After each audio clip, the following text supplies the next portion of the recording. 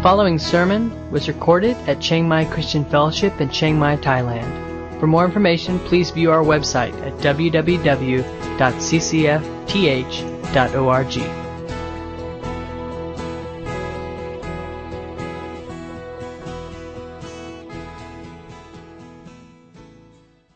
Anyway, the name of my sermon today is, Whose Side Are You On?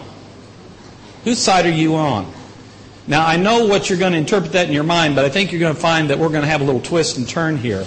And I'm going to be taking my scripture pretty much out of 1 Samuel, the 13th chapter. And there's going to be some curveballs there too. Bear with me.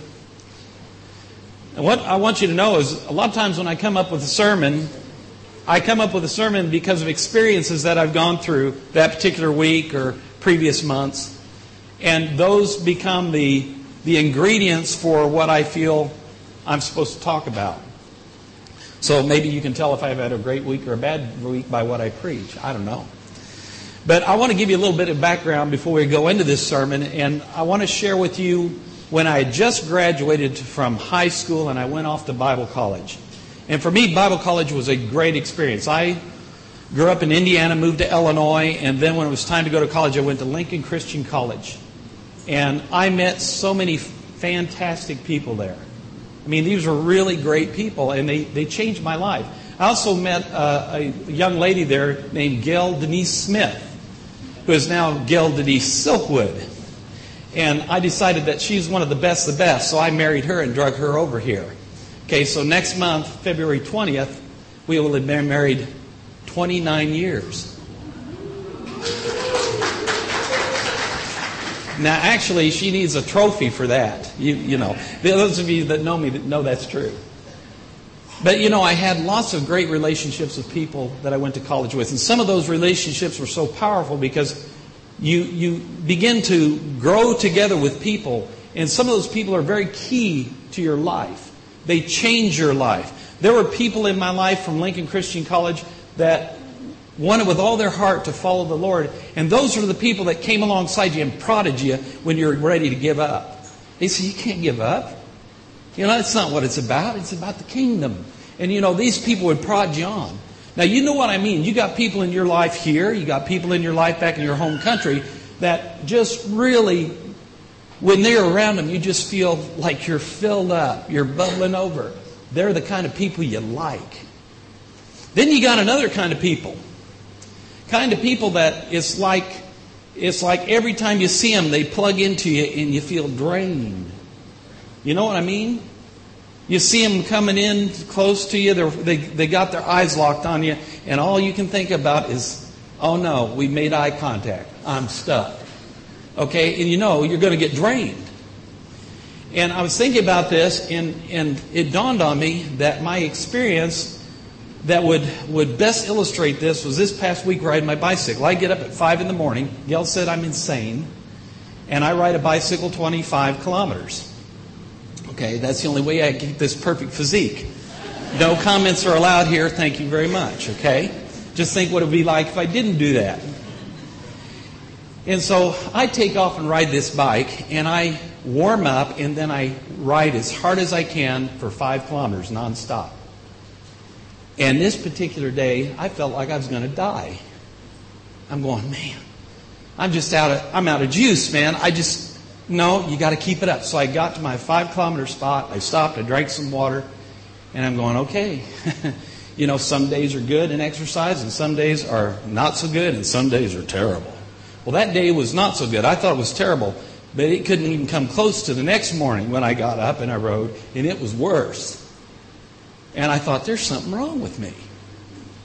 I mean, I could barely get to 21 kilometers an hour, and that's not even slow cruising speed for me. So I'm starting to think, son, you got some serious health issues here.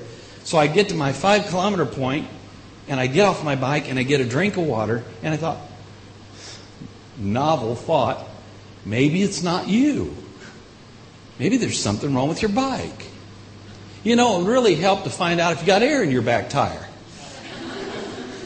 I mean, I reached back and I grabbed that front tire and it was nice and hard. I thought, yeah, that feels like about 50 pounds. That's where I like them. Reached around for that back tire and it's, I'm going, that's probably not over 12. Have you ever ridden a bicycle without any air in the tires? If you want an experience, look, all you have to do is ride 5 kilometers. You got 25 in energy put out. Okay? So I carry a little pump, so I pumped her up, and I got myself home. And that evening, I patched my tire, and the next day was a little bit better. Okay? The point of my story is, people are like tires. You're going to find some that are overinflated. And if you've ever ridden a bicycle, a mountain bike, or a road bike, and you've got an overinflated tire, those nasty little rocks can do amazing things to overinflated tires. And once they go boom, guess what? That's not going to be the last boom you hear or feel. The last time that happened in America, I was over my handlebars. And all I could think about as I'm going upside down and flying is, this is a brand new bicycle. Costs about $1,000. Boom. And then as soon as I hit the concrete, I realized that I didn't care about my bicycle at that point in time. Other people are people where you don't have enough air in the tire, or it's like your tire has a leak. And you're always having to pump it up. Now, have you ever noticed if you got a leaky tire on a bicycle? Not only is it a pain because you can't get it to move well, but you got to stop every once in a while and pump that stupid thing up. And if you got a hand pump like I do that's about that long, and it takes forever to get the tire up, you're pouring sweat, and you're just doing it so you can get the silly thing home. Well, people are like that. There's people that are sort of like a little tiny nail that's hit that tire, and all the time you're riding, that air's going out, and it's getting tougher and tougher and tougher. In some relationships, you put everything into, and you get very little out of. But we always look for those relationships, don't we, where it's that perfectly inflated tire. And you can ride, it's got good traction, it's got good economy too. Have you ever thought of that? For every little bit of energy you put into it, because it's correct, it's right, you get the maximum economy out of it. Now, I'm going to tell you a little bit about the time that we were in college, because I want to tell you about one of these people. And of course, you know what kind of person I'm going to tell you about. This one was overinflated, but instead of exploding, it developed a leak. So you were always trying to keep the relationship going. And this guy showed up at a college Bible study. Didn't know where he came from. Long red hair, great big red beard. And his name was Jeff. And he announced to me, he got right in my face, he said, "My name's Huck." And he was the life of the party. At least he thought he was. Huck was the guy that when he walked in the door, if he hadn't seen you, you walk out the back door. He latched a hold of me, and I could never shake him. And you know those kind of people, because after a while you sort of start to like them. It's like, oh no, here he comes again. Okay, it's okay. He's really a nice guy. Huck was interesting because he came and we got to become pretty good friends. And one day he was talking, he said he worked for Harker's Meats. Does anyone know who Harker's is? They run those refrigerated trucks full of meat, and they sell to restaurants, and you can order the meat and they'll deliver it to your home to put in your freezer. And he said, "I'm Harker's Meats Golden Boy." And he's from the South, he's from Texas. He said, "I'm Harker's Meats Golden Boy. I can do nothing wrong. They love me." And he's going on and on and on about how great he was. The next day I saw him, he dropped by the campus, and I said, "What's wrong, Hucky?" His face was down. He said, "Harker's fired me." And I realized he thought he was Harker's Meats Golden Boy, but actually Harker's Meats thought that he was fool's gold. They didn't get much out of him. He was high maintenance. In the economy of a company, that just doesn't work. It just doesn't work. One more story about old Huck, because I think in the end it's going to illustrate some things for us. Gil and I left Lincoln, Illinois. I graduated and came to Thailand, and later on went back, and we got married and worked out here. We went back and we were moving into media, and so I was working on a film. And so we moved to Joplin, Missouri to work with an outfit to make this film. It was a health film. And lo and behold, one day we're at home, and this nice custom van pulls up in the driveway. And this guy with long red hair and a great big beard steps out. And I'm going, "Oh my gosh, it's Huck." And he had a wife. And so he walks up to the door and, wow, what are you doing here? We want to drive up and see you. Drive up and see me. He lived 360 miles away. He drove up to drop by for a visit for a round trip of 720 miles and didn't even tell us he was coming. Gee, nice to see you, Huck. Well, they were going to stay with us, right? Except we told them, they said, well, yeah, we got plenty of spare rooms. It's not a problem. The only problem is when they saw the spare rooms, they're going, well, we don't sleep on queen-size beds. We only are comfortable on king-size. I'm going, well, that's a little bit of a problem. We don't have any king-size. But this may have to do. And he goes, oh, no, that won't do because we can't sleep on a mattress. We got to sleep on a waterbed. Well, also there were tons of different foods that they wanted. No, we don't eat that. We eat that. Well, in the course of this conversation, we had to leave. Gail had to get over to Mount Vernon, Missouri, where there's a clinic. And we started going to that clinic because they didn't use insurance. And they said, if you want to sue us, go ahead. We don't have any insurance, so you're not going to get any money. But we could pretty much afford it there. So we told them we've got to get over to Mount Vernon. So we took off. It's 42 miles east. They decided to go with us, but they're going to drive in their van. We get there. We're there for a number of hours. We drive back 84 miles round trip. And then they start saying, well, we got to have a place to stay. So we got to get on the phone and start calling people. Where can they stay? Oh, I forgot to tell you. The reason we went to Mount Vernon was 30 minutes after they arrived, Gail went into labor. See, I told you this guy was not a small leak, but he was a big one. Gail saw him, she goes, oh my gosh, and she went into labor. They stuck around even for that. Good people, but exhausting. Really exhausting. Well, I want to tell you about some people that we have in our Bible. I want to tell you a little bit about Saul.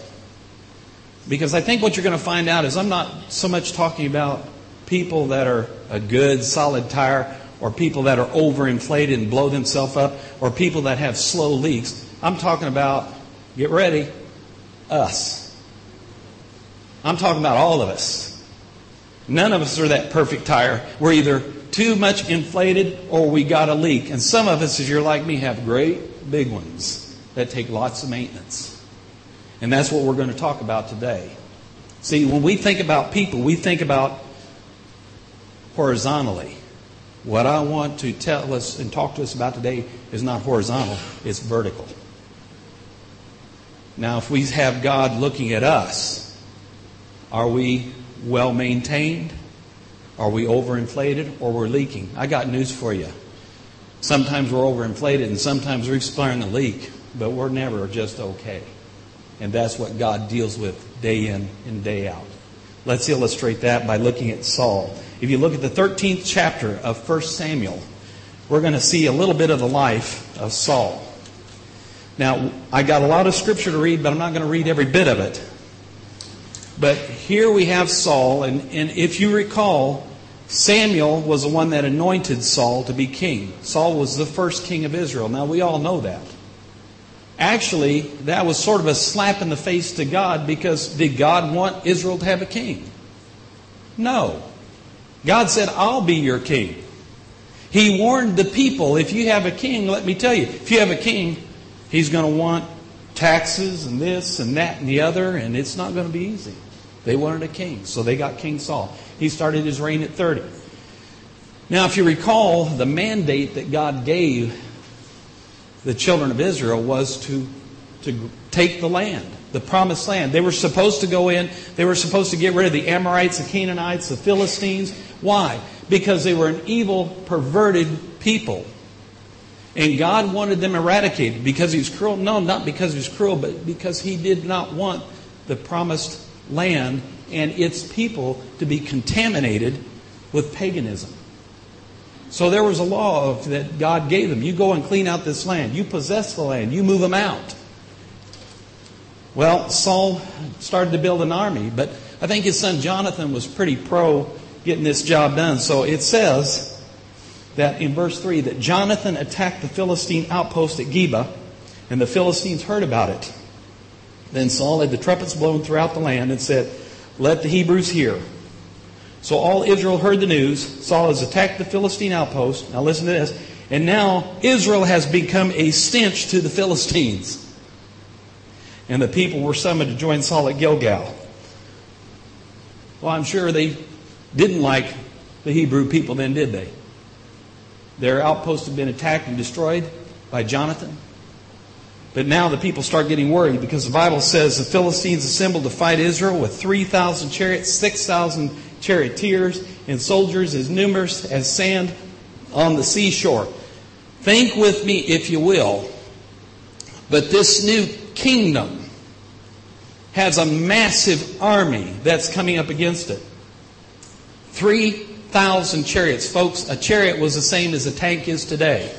It was an almost unstoppable weapon of war that were built to destroy, to ride down, and to crush. And these people are terrorized. If you want to read the rest of it on your own, go ahead. But it says, Saul remained at Gilgal, but the people were quaking with fear. And that the people had even, they were hiding in caves and thickets and among rocks and in pits and in cisterns. These people are terrified. The hammer's going to fall and it's a-coming. Now let's pick it up at the second part of verse 7. It says, Saul remained at Gilgal, and all the troops with him were quaking with fear. He waited 7 days, the time set by Samuel. But Samuel did not come to Gilgal, and Saul's men began to scatter. So he said, "Bring me the burnt offering and the fellowship offering." And Saul offered up the burnt offering. Just as he finished making the offering, Samuel arrived. And Saul went out to greet him. Okay? Now let me explain a little problem here, and you're going to get it. But in the economy of the Old Testament, the way things worked is you have the king and his authority. But totally separate from that is the priesthood. The priests were the only ones that were sanctioned to touch and to utilize that sacrifice. Now, we think, well, Samuel wasn't there, so he did what he had to do. Wrong. He assumed the authority, and he went in and he sacrificed these things himself. Now listen what is said in verse 11. "What have you done?" asked Samuel. Saul replied, "When I saw that the men were scattering and that you did not come at the set time and that the Philistines were assembling at Michmash, I thought, now the Philistines will come against me at Gilgal, and I have not sought the Lord's favor. So I felt compelled to offer burnt offerings." Okay, now look in the mirror. How many times have we been in a situation where in our spirit we know what God would have us to do, but we feel compelled to do something because God hasn't shown up? That's dangerous stuff. You know, isn't it true that God is a last-minute God? Isn't it true that in our experience He's led us along and led us along and led us along right up to almost a moment where it can't work and then He comes through? He tries to build faith, but Saul had a problem. He didn't have the faith. And he felt that he had to do something. He felt compelled. "You acted foolishly," Samuel said. "You have not kept the command of the Lord your God gave you. If you had, He would have established your kingdom over Israel for all time. But now your kingdom will not endure. The Lord has sought out a man after His own heart and appointed him leader of His people because you have not kept the Lord's command." I'm not talking about our horizontal relationship. I'm talking about vertical. I'm talking about the time when we short-circuit God's plan because we just don't have the faith. We just don't endure. We just don't say, "No, I will not listen to that. I will not be compelled to do what God has ordered in His Word not to do. I will not do it." And that's where we see the power of God. If we look a little further, If we go to 1 Samuel 15th chapter, we see actually the end of Saul's reign. He's still the king. But he's going to be a one-man dynasty. His son's not going to sit on the throne. In fact, all his sons are going to be killed. You know, we don't obey God. Sometimes the cost is pretty high.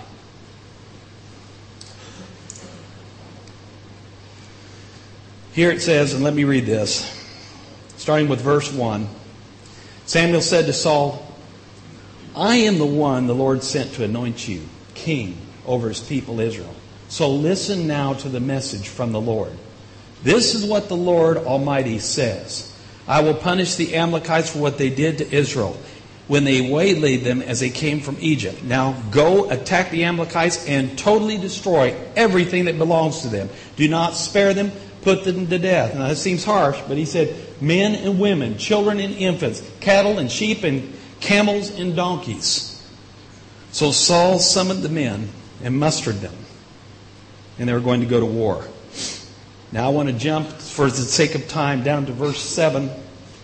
Then Saul attacked the Amalekites all the way from Havilah to Shur, to the east of Egypt, and took Agag the king of the Amalekites alive, and all his people he destroyed with the sword. But Paul and the army spared Agag, the best of the sheep and the cattle, the fat calves and the lambs and everything that was good. These they were unwilling to destroy completely, but everything that was despised and weak they totally destroyed. Then the word of the Lord came to Samuel, I am grieved that I have made Saul king because he has turned away from me and has not carried out my instructions. Samuel was troubled and he cried out to the Lord all that night. Early in the morning, Samuel got up and went to meet Saul. But he was told, Saul has gone to Carmel. There he has set up a monument in his own honor and has turned and gone down to Gilgal. Now, Saul has had this battle. He's won. He's destroyed everything that was of blemish, kept everything that was good, and kept the king Agag alive. Now he goes and he builds himself what? He builds himself a monument to himself. Would you call that an overinflated tire? See, it seems to be going real good. He won the battle, didn't he? So here he's built this monument to himself. When Samuel reached him, Saul said, the Lord bless you. I have carried out the Lord's instructions. Don't you like that? I carried out the Lord's instructions. Aren't you proud of me, Samuel? I did what the Lord said. I love what Samuel said. He had to be a pretty classy guy. I mean, he really is cool. What's he say? But Samuel said, what then is this bleating of sheep in my ears? What is this lowing of cattle that I hear? Can you see its little tongue-in-cheek there? Saul answered, the soldiers brought them from the Amalekites. They spared the best of the sheep and cattle to sacrifice to the Lord your God. But we totally destroyed the rest. Isn't that great? Look what we got for the Lord. I love the next verse. Verse 16 is great. Stop! I think Samuel had his fill. Don't you? I have a feeling that his face was red, his beard was quivering. I think he was hot. And he just commanded, stop. Samuel said to Saul, let me tell you what the Lord said to me last night. And still Saul says, well, tell me. I still think Saul's thinking, yeah, this is going to be good. Tell me, what did the Lord say? Samuel said, although you were once small in your own eyes, did you not become the head of the tribes of Israel? The Lord anointed you king over Israel, and He sent you on a mission, saying, go and completely destroy those wicked people, the Amalekites. Make war on them until you have wiped them out. Why did you not obey the Lord? Why did you pounce on the plunder and do evil in the eyes of the Lord? But I did obey the Lord, Saul said. I went on the mission the Lord assigned me. I completely destroyed the Amalekites and brought back Agag, their king. The soldiers took sheep and cattle from the plunder, the best of what was devoted to God, in order to sacrifice them to the Lord your God at Gilgal. He's still arguing his position. He's still arguing. But Saul replied, "Does the Lord delight in burnt offerings and sacrifices as much as in obeying the voice of the Lord? To obey is better than sacrifice. To heed is better than the fat of rams. For rebellion is like the sin of divination, and arrogance like the evil of idolatry. Because you have rejected the word of the Lord, He has rejected you as king." Then Saul said to Samuel, "I have sinned. I have violated the Lord's command and your instructions. I was afraid of the people, so I gave in to them." A little late, don't you think? Would you forgive me now? Boy, I sinned. Oh, and by the way, I did it because I was afraid of the people. I was afraid of the people. Actually, he wasn't an overinflated tire. He was underinflated. He was leaking all the time. He was just doing things his way because he didn't know how else to do them, because he would not listen to the word of the Lord. "Now I beg you, forgive me." Verse 25. "Forgive my sin and come back to me so that I may worship the Lord." But Samuel said to him, "I will not go back with you. You have rejected the word of the Lord, and the Lord has rejected you as king of Israel." As Samuel turned to leave, Saul caught hold of the hem of his robe and tore it. And Samuel said to him, "The Lord has torn the kingdom of Israel from you today, and has given it to one of your neighbors, to one better than you. He is the glory of the Lord. He is the glory of Israel, does not lie or change his mind, for he is not a man that he should change his mind." This is a tragedy. It's a human tragedy. It's men doing the best they can do and still messing it up. And I got news for you. We're just like Saul. We're not much different. And that concerns me, because I know I'm just like Saul. I always am tempted to short circuit God's plan in doing it God's way. And that's spooky. It's scary. Now I want you to turn in your Bibles, if you would, to Joshua. Joshua, the 5th chapter, starting with the first 13th verse. Now this is a little bit of a twist, but I was reading in my personal Bible study the other day, and this hit me like a train. You know how you read a verse time and time and time and time and time again, and you sort of get it. But then one day you read that verse, and it's like a train that hit you right in the back. You didn't expect it, but all of a sudden that verse unfolds like you never saw it before. And you knew all the pieces were there, but the pieces weren't alive. And this verse hit me. Let me read this, starting with verse 13 through the end of the chapter. "Now when Joshua," and by the way, I think we all know Joshua, but Joshua was one of the men that was faithful to the Lord. He believed in the Lord. When they went through and tried to acquire the Holy Land, he's one of the ones that went in and said, "Yes, we can take it. I don't care how big and how powerful they are. We can do it with the Lord's help." And so that was his report, along with another man. But the other spies said, "No, they're big. They were like grasshoppers to them," And so they doubted and they didn't want to do it. So God did what? Punished them. They walked through that wilderness for 40 years. Joshua was Moses, one of his right-hand men. He was the commander of the army. Moses never made it into the Holy Land. He got to look from a mountaintop and look into it. Joshua got to go across because he was faithful. Now notice this Joshua, this man of faithfulness, and listen to what happens. "Now when Joshua was near Jericho, he looked up and saw a man standing in front of him with a drawn sword in his hand. Joshua went up to him and asked, 'Are you for us or for our enemies?' 'Neither,' he replied. 'But as a commander of the Lord, of the army of the Lord, I have now come.' Then Joshua fell face down to the ground in reverence, and he asked him, 'What message does my Lord have for his servant?' The commander of the Lord's army replied, 'Take off your sandals, for the place where you are standing is holy.' And Joshua did so." This is probably what's called a Christophany, where Christ appears before Jesus was born. Why would we say that? Because we have something similar to that when Moses came to the burning bush. It's a theophany. I'll get it right in a minute. And he was told to remove his shoes because it was holy ground. God was there. This is a commander of the Lord's army, and he's saying, take off your shoes, you're on holy ground. It was probably Christ Jesus incarnate. He wasn't an angel because he received worship. So chew on that for a while. It'll sort of bend your brain out of shape, okay? But anyway, what amazed me and what we got to get our head around is one important fact. Joshua said, are you for us or are you for our enemies? And the commander of the Lord's army said, neither. Now, church, here's the bottom line on this. It doesn't matter if you think you're an overinflated tire, a perfectly inflated tire, or underinflated. We're all messed up. And God is not on our team. He never said He was on our team. Actually, the question is, for my sermon, if I can find the front page, whose side are you on?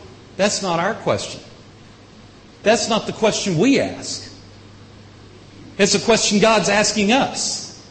Whose side are you on? See, God's will doesn't change.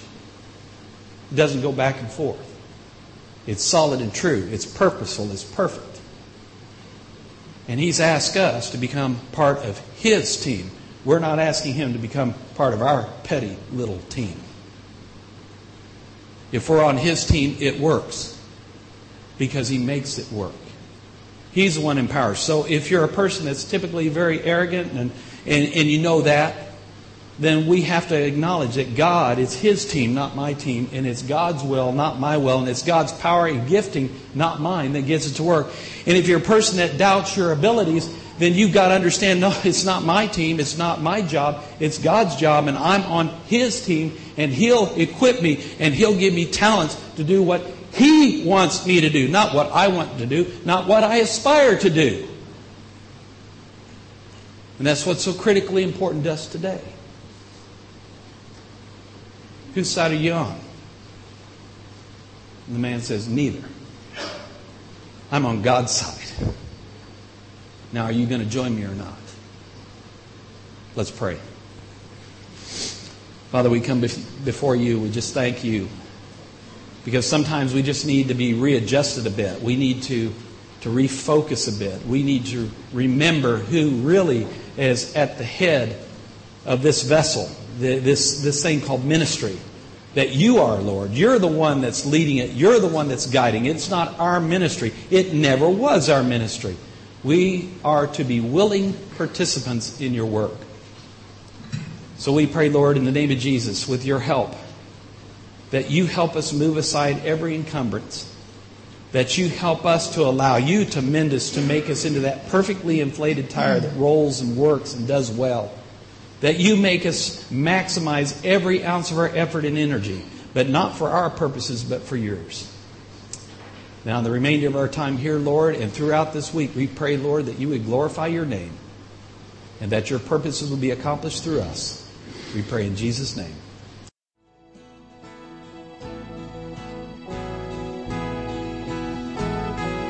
You've been listening to a sermon recorded at Chiang Mai Christian Fellowship in Chiang Mai, Thailand. For more information, please view our website at www.ccfth.org.